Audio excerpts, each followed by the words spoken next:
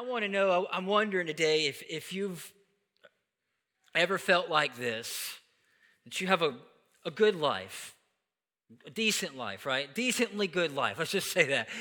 But find yourself constantly focusing on the negative. Or you have 99 things going right in your life, but for some reason you tend to fixate on what's going wrong in your life. That problems are loud, right? That old saying, the squeaky wheel gets the grease. They tend to be more in front of us, more in our consciousness, more in our minds. And we're going through a series called Mindset. This is week 3. And just a little bit of a recap, we're finding that what comes into our minds eventually ends up in our lives. That the thoughts that we think will dictate that our thoughts are a train station. And our thoughts are taking us somewhere. And so it's impossible to have a positive life with a negative mind. That if we're just negative all the time, and I'm going to confess to you, I tend to be that person. I can find the problem. You know what I'm saying? I can find it. Like there can be a lot of good happening, and it's like the what's negative or what's wrong tends to always be what I focus on.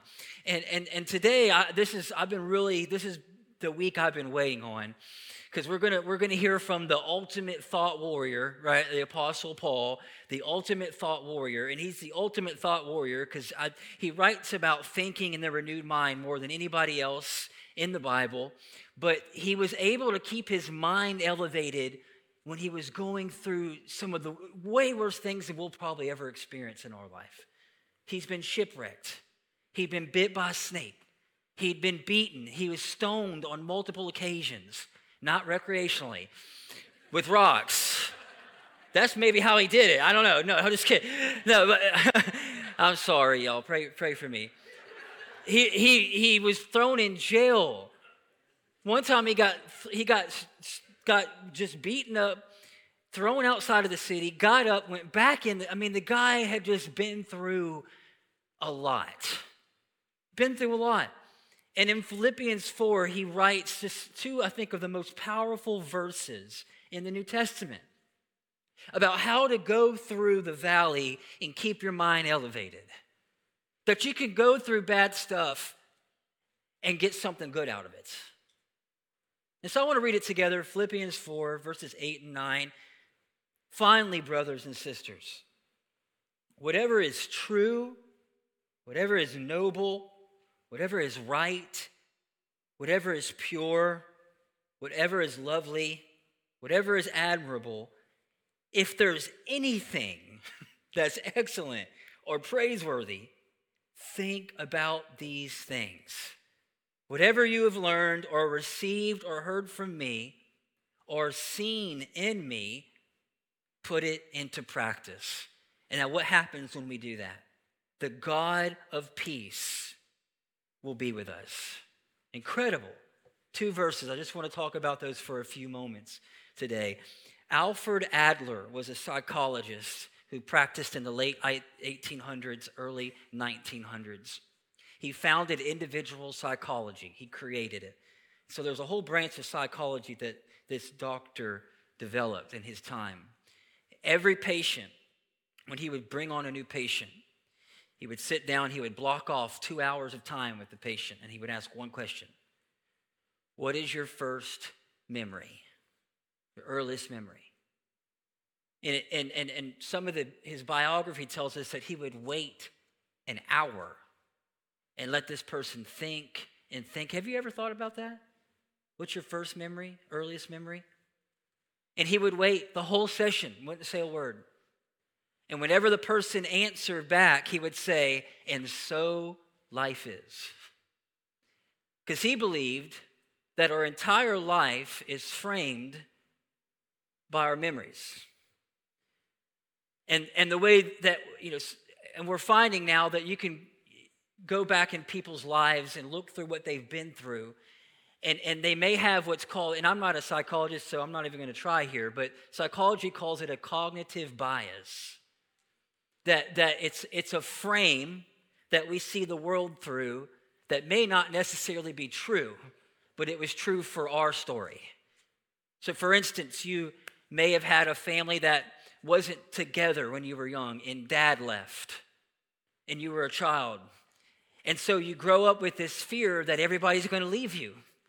And so you'll do whatever you can to keep people happy, to keep people there, because you go back to some of your earliest memories and dad left, or somebody hurt you when you were young. May have been a male or female, I don't know. But then you go through life and you instinctively avoid that type of person because you think, well, maybe they're going to hurt me like this person did in my history or in my past. Cognitive biases. It basically tells us that the world as we see it is not the world as it is. The world that we see is the world that we're bringing our frame and we're bringing our narrative, our lens to what we see every day. And everybody, we live in a world, but everybody has a world that they bring to this world. And I don't know each and one of you. I don't know your stories. I don't know where you've come from or what you've been through. But I promise you, I know this, that you've been through some stuff in your life. That you've walked through hard seasons. You've had people hurt you. You've been through hurtful situations. And what can happen, though, is that it can be so bad sometimes that we're just afraid that that's going to keep happening our whole lives. We're scared. And we see this in Scripture, I think. One story, for example, is in the book of Numbers, and I'm not going to read it, but Numbers 13 and 14. Moses sends out 12 spies. Now, keep in mind that they had just came out of slavery and bondage. They came out of a really bad situation. God said, I'm going to take you out of this terrible situation and bring you into a land that flows with milk and honey. I've never seen a land that flows with milk and honey, but it must be pretty darn good, right? And so he sends out 12, a person from each tribe of Israel to go and scout the land and bring back a report. Well, they come back and they talk about there's grapes the size of basketballs. There's just it's better than we imagined. There's all this incredible stuff. It's everything that God said it was. But the land devours people. There's giants, Nephilim. Their army, it's fortified. There's no way that we can take it. So of the 12 spies, only 2 had a good report. The other 10, it says that they came back and they started complaining and murmuring, and they shed fear, it says, in all of the Israelites. But Joshua and Caleb, they said, no, I think we can do it. No, I think that we can take them. And what's interesting to me is that all 12 gave the same report. All 12 seen the same thing, but 2 decided to frame it a different way. Joshua and Caleb didn't deny that there were giants in Nephilim. Joshua and Caleb didn't deny that there were warriors. It wasn't the facts that were different. It was the frame. Joshua and Caleb had faith. The other 10, they were seeing through a frame of fear. They're like, there's no way we can do it. Have you seen these Nephilim? They're like 9 foot tall, right? Like literally, they're giant. And I want to talk about Nephilim one day, a whole series, because that is interesting. Angels came down and connected with regular humans, and there were giants. Wild, right? But isn't that wild to you? It's like, why don't we talk about that? I didn't hear about that in Sunday school. You know what I mean? Like there were giants, like angels and humans and cross DNA and all this stuff. But anyways, that's all that the 10 could see. They forgot about the land. They forgot about the promises of God. All they could see was the negative. Now here is the Apostle Paul, who wrote some of the most powerful verses on how to think in a healthy way. And for sure, he's writing this from the island of Malta, right? Certainly, he's sitting poolside by an infinity pool. And people are bringing him grapes and cheese and wine. And he's just writing this. Surely that's where he's at, His whole life, he wanted to go to Rome, Paul. He knew, the gospel was just Jesus had just resurrected. The church was beginning to expand, and he knew if he could plant a church in Rome, Rome was the epicenter of the world at that time. Everything that happened in Rome happened in the world. And so Paul knew if I can get the gospel to Rome somehow, it will go out through all the world. Well, he gets to go to Rome. And he's writing the book of Philippians from Rome, but he's writing it chained to a prison guard in prison. Now, have you ever thought to yourself in life, this is not where I thought I was going to end up? Or God delivers on a promise and it's not the package that you were expecting. But I want you to see how he frames it. I'm going to show you how I might have framed this. If I was sitting in Rome in a prison cell, chained to a prison guard, every 6 to 8 hours, they would change out the guards. I'm going to call this the new Whiners version of Philippians 1. Now, I want you to know, brothers and sisters, that what has happened to me really, really sucks. As a result of the hell that I have been through, I'm quitting the church, and I'm never going to attempt anything for God again. I wouldn't blame him. That's not what he says. I want you to see what he says. He says, I want you to know, brothers and sisters, that what has happened to me has actually served to advance the gospel. Chained up to a prison guard. As a result, it has become clear throughout the whole palace and everyone else that I am in chains for Christ. What a different frame.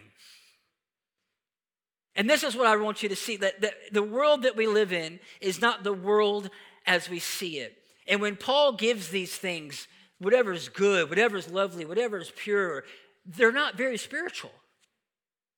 And it's really easy to live a life framed like this. All I see is what's going wrong in my life right now. All I can see is the storm that's rolling in.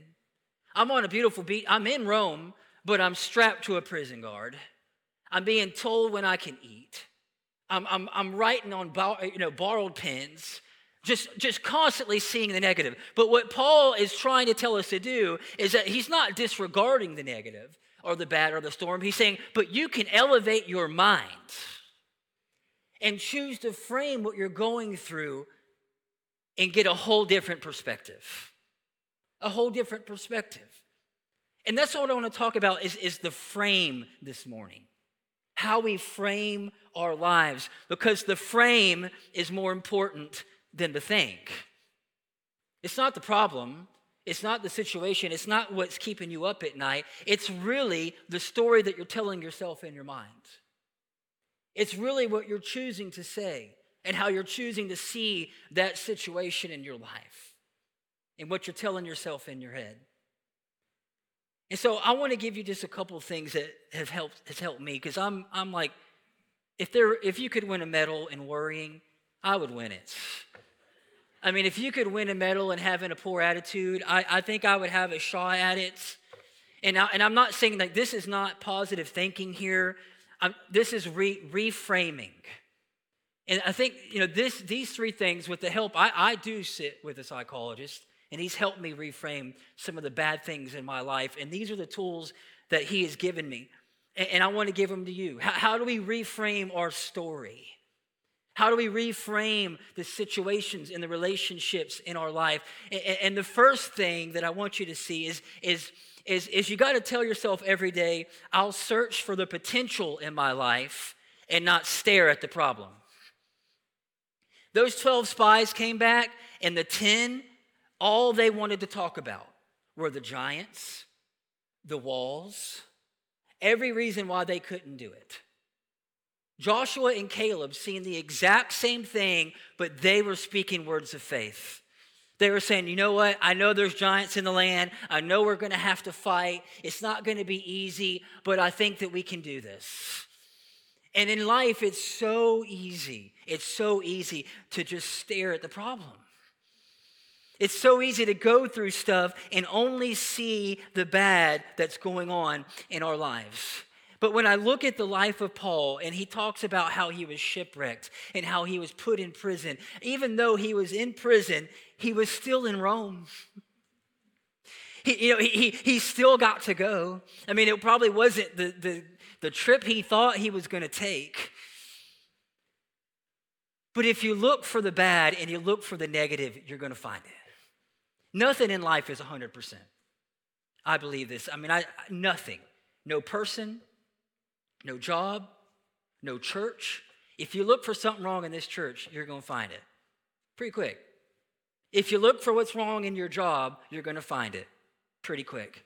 If you look at what's wrong in your spouse or try to find it, or in your kids, or in the people that you work with, you're going to find it.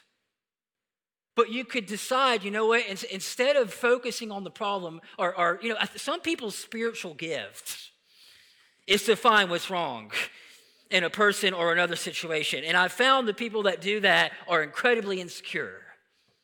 And they just got a gift. Like, they can just show you what's wrong in life, or in that person, or in that organization. I came across a story this week about Sam Walton.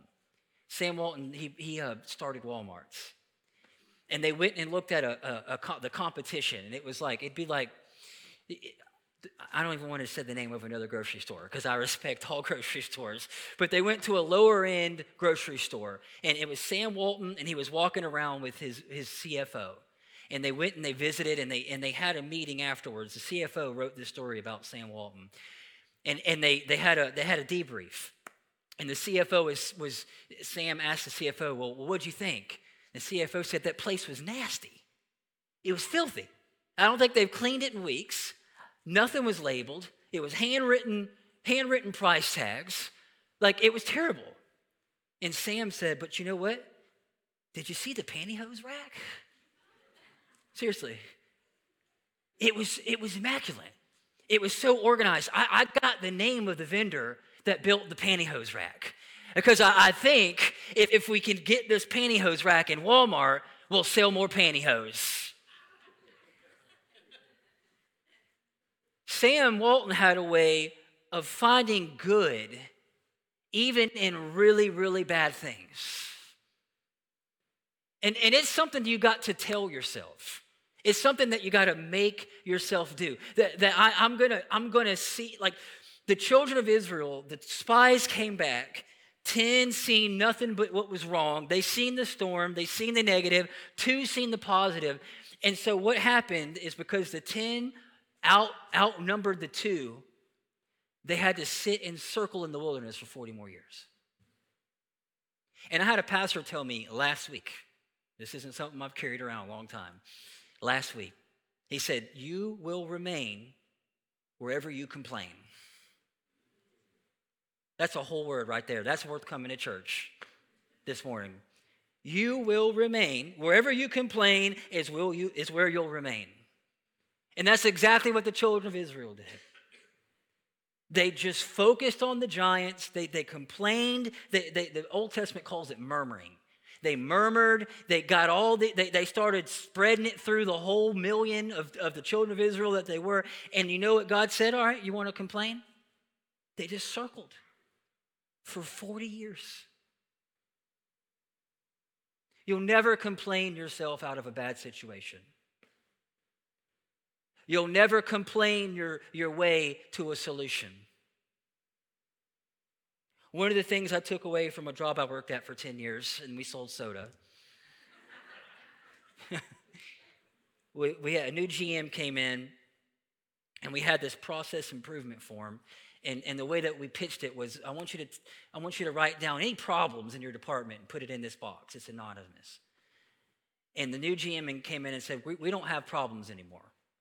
We have opportunities. We don't have problems anymore. It sounds crazy, but it changed the whole culture, and even the stuff getting put in the box.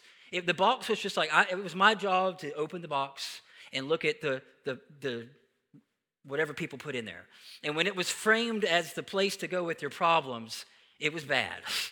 Like, I would come in and I was like, I'm not going to read that to I don't think he's ready for this. You know what I'm saying? It's like, but when we started telling our companies, like, this isn't where you go to bring problems. I want you to bring opportunities to this box. Everything began to change. Everything began to change. So what do? I'll search for the potential. I'm not going to stare at the problem. The second thing I want to give you that's helped me, that's a tool, I believe, that can help us reframe, is to do something that I like to call pre-framing a situation. Pre-framing it. And it just sounds something like this. You can get up in the morning and you can tell yourself, man, I really, really hate my job. And I don't like the people that I work with. And I know Jimmy's going to come in this morning and he's going to be running his mouth. Right. And the boss is probably out to get me. And it's cold. And the car's not even going to get warm before I get to the house. To where like you can wake up and you can pre-frame your entire day with what is probably or potentially might go wrong. You can do that every day. Or you could say, I don't like my job, but thank God I got one.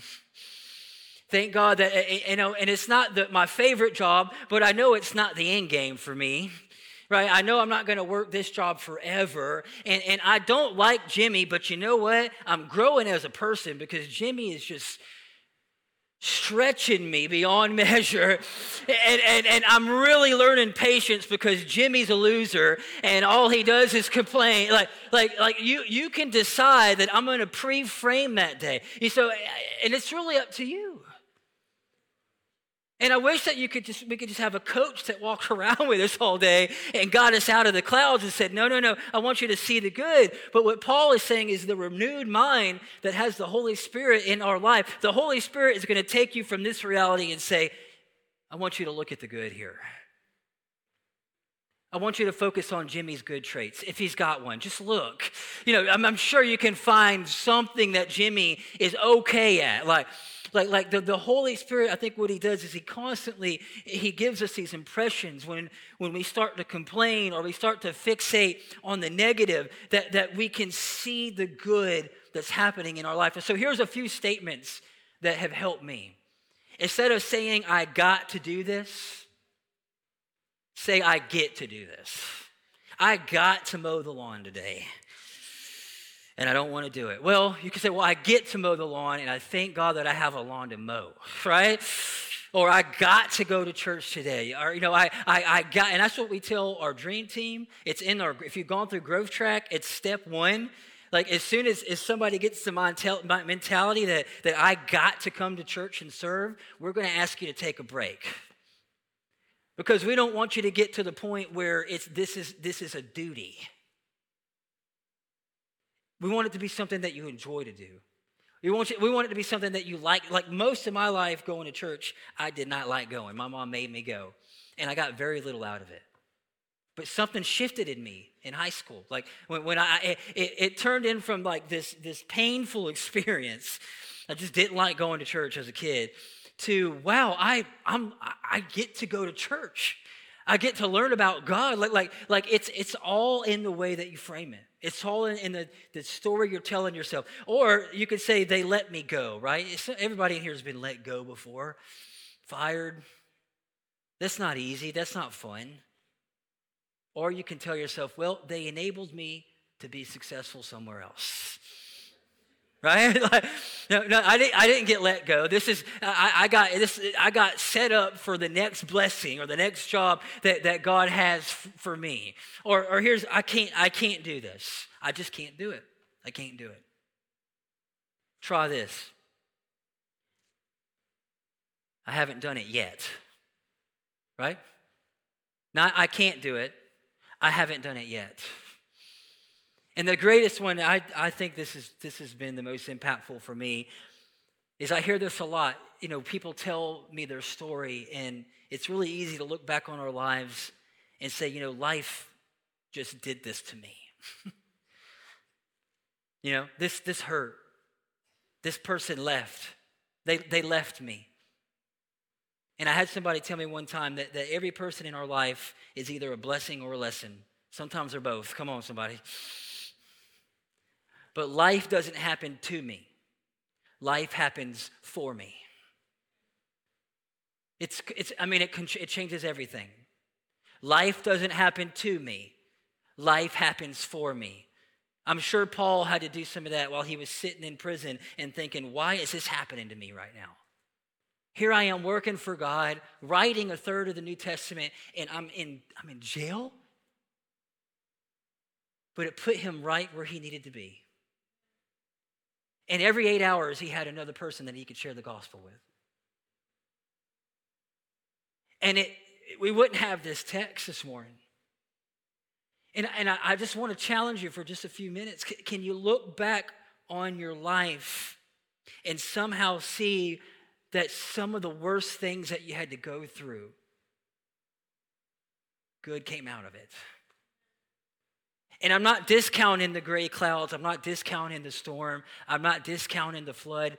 I mean, nobody asked for suffering. Nobody asked to go through things. But what Christianity does for us that's different than every other religion on the planet is we don't try to do away with our suffering. Christianity gives our suffering meaning. It was David that said, it was good for me that I was afflicted. It was Jesus that looked at Peter and said, I have to go to the cross. I mean, that's a symbol of pain. It's a symbol of suffering. It's what we put on top of our churches. It's what we wear around our necks. And what does it mean? It means that suffering is not where life ends. I want you to hear that this morning. If you're suffering right now and you're going through pain and you're going through a season where your life looks like the gray side of this picture, I just want to tell you not to give up. Because life is like a really good book. The more that you read, the better that it gets. And there's some chapters where it seems like this is over. There's some chapters where it feels like I don't think that I'm going to make it. Do I have anybody in here this morning that can attest to this? Like, the worst thing is never the last thing. And part of walking this faith journey in our life is that when we're going through seasons that look like this and feel like this, is keeping our minds and framing it like this. Saying, Lord, I know something good's going to come out of this. Lord, I didn't want to lose that person. I wanted to stay at this job forever. I told y'all, I've said this a couple weeks ago. When I left Pepsi to go into ministry, I was walking out with my box of stuff, crying down the hallway, like a little, beat up dog or something. Like, I didn't know what I was going to do. I mean, I felt like God was calling me to do something else, but I really liked my job. And I didn't want to leave it, but I knew that it was just, I had to just kind of tell myself that I'm following God, and it's not always going to be easy. It's not always going to feel good, and there's going to be some stuff that we got to walk through. But Paul, the ultimate thought warrior, says this to us, Romans 8, verse 28. And we know, somebody say, we know, with great confidence, this is the amplified version, that God, who is deeply concerned about us, causes all things to work together for good. For those who love God, to those who are called according to his plan and his purpose. And so what is he telling us to do there? The second point here is he's telling us to rehearse the story of success and not failure in our life. That's what he's saying. You can fail and not be a failure. Some of the most successful people I've ever met in my life failed over and over and over. But they didn't tell themselves that story in their minds. When they were going through that time and they were going through that pain and they were going through that season where it looked like they'd made a mistake and it was over for them, they kept going. They kept their mind elevated. All things work together for good. And that's really hard to even believe when you're going through a bad situation. Honestly, that's probably the worst thing that you could tell somebody that's going through this grieving. Or they're sitting at a funeral. It's like, it's good's going to come out of it. I just want to punch somebody. No, this is terrible, right? This is not good. But somehow, some way, God does it. And I can't tell you the stories and the people that I've heard that have just gone through some of the worst trials and storms in their life. And it may not have been that year. It may have been 3 or 4 or 5 years down the road. But God used it for good. And this is the last thing I want us to just think about, and then we're going to pray. Is that to reframe our lives, to see God's grace, to look back and to see God's hand, is to tell yourself that I'm going to look for God's goodness in every situation. I'm going to look for God's goodness because I'm finding that in life, we get what we look for. We find what we look for. And if we look for the problem and we look for what's wrong and we look for the pain and we look for the negative, we'll find it. But what's amazing to me about this verse that Paul gave us is those words, whatever's true, whatever's noble, whatever's praiseworthy, they're not real spiritual words. He doesn't say, just to keep your mind elevated, focus on, singing songs or, read your Bible. Like they're pretty practical things. And I think what he's saying and what he means by that is just do your very best to look for what's good and what's good in that situation, even when it feels really bad. Matthew 6. Jesus talking about worry. And he's telling his disciples, don't worry about the clothes you're going to wear. Don't worry about the food you're going to eat. And then he gives an example. He says, consider the birds. It's just a little weird. But I want you to think about, I want to put a vulture on the screen. And I want you to think about what a vulture does its whole life. A vulture looks for what's stinky and dead. That's what a vulture does. A vulture flies around its entire life, and all it's focused on is death and what, just nastiness. And look at them, right? Now, I want you to think about a hummingbird. What does a hummingbird do?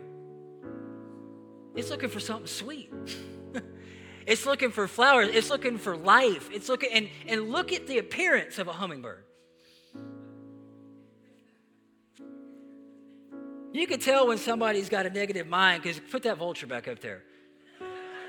That's what nasty thinking does to you over 20, 30, 40, 50. You're just all, you know what I mean? Put that hummingbird back up there for me. This is what we want to be, y'all. Look for the good. Look for the sweet things. Look for the life. Like even in bad situations, new life can come. I want you to just bow your head. We're going to pray. Father, we thank you so much for your faithfulness. We thank you, Lord, that you've given us texts like this from people who went through really, really bad stuff, but was able to keep their minds focused on you, that were able to keep their minds focused on the good, were able to tell themselves the story of success and not failure. That this is just a trial and there's going to be a story of victory on the other side of it. And so, Lord, I pray, God, with the help of your Holy Spirit and the power of your word, that you would help us reframe our lives. If we have stinking thinking, if we complain, if it's our default, Lord, help us to change, to rewire those paths in our brain, to not just see the negative all the time, to not just focus on what's wrong or who left or who let us go, but Lord, help us to look for the good. Help us to have minds that search for life and search for meaning.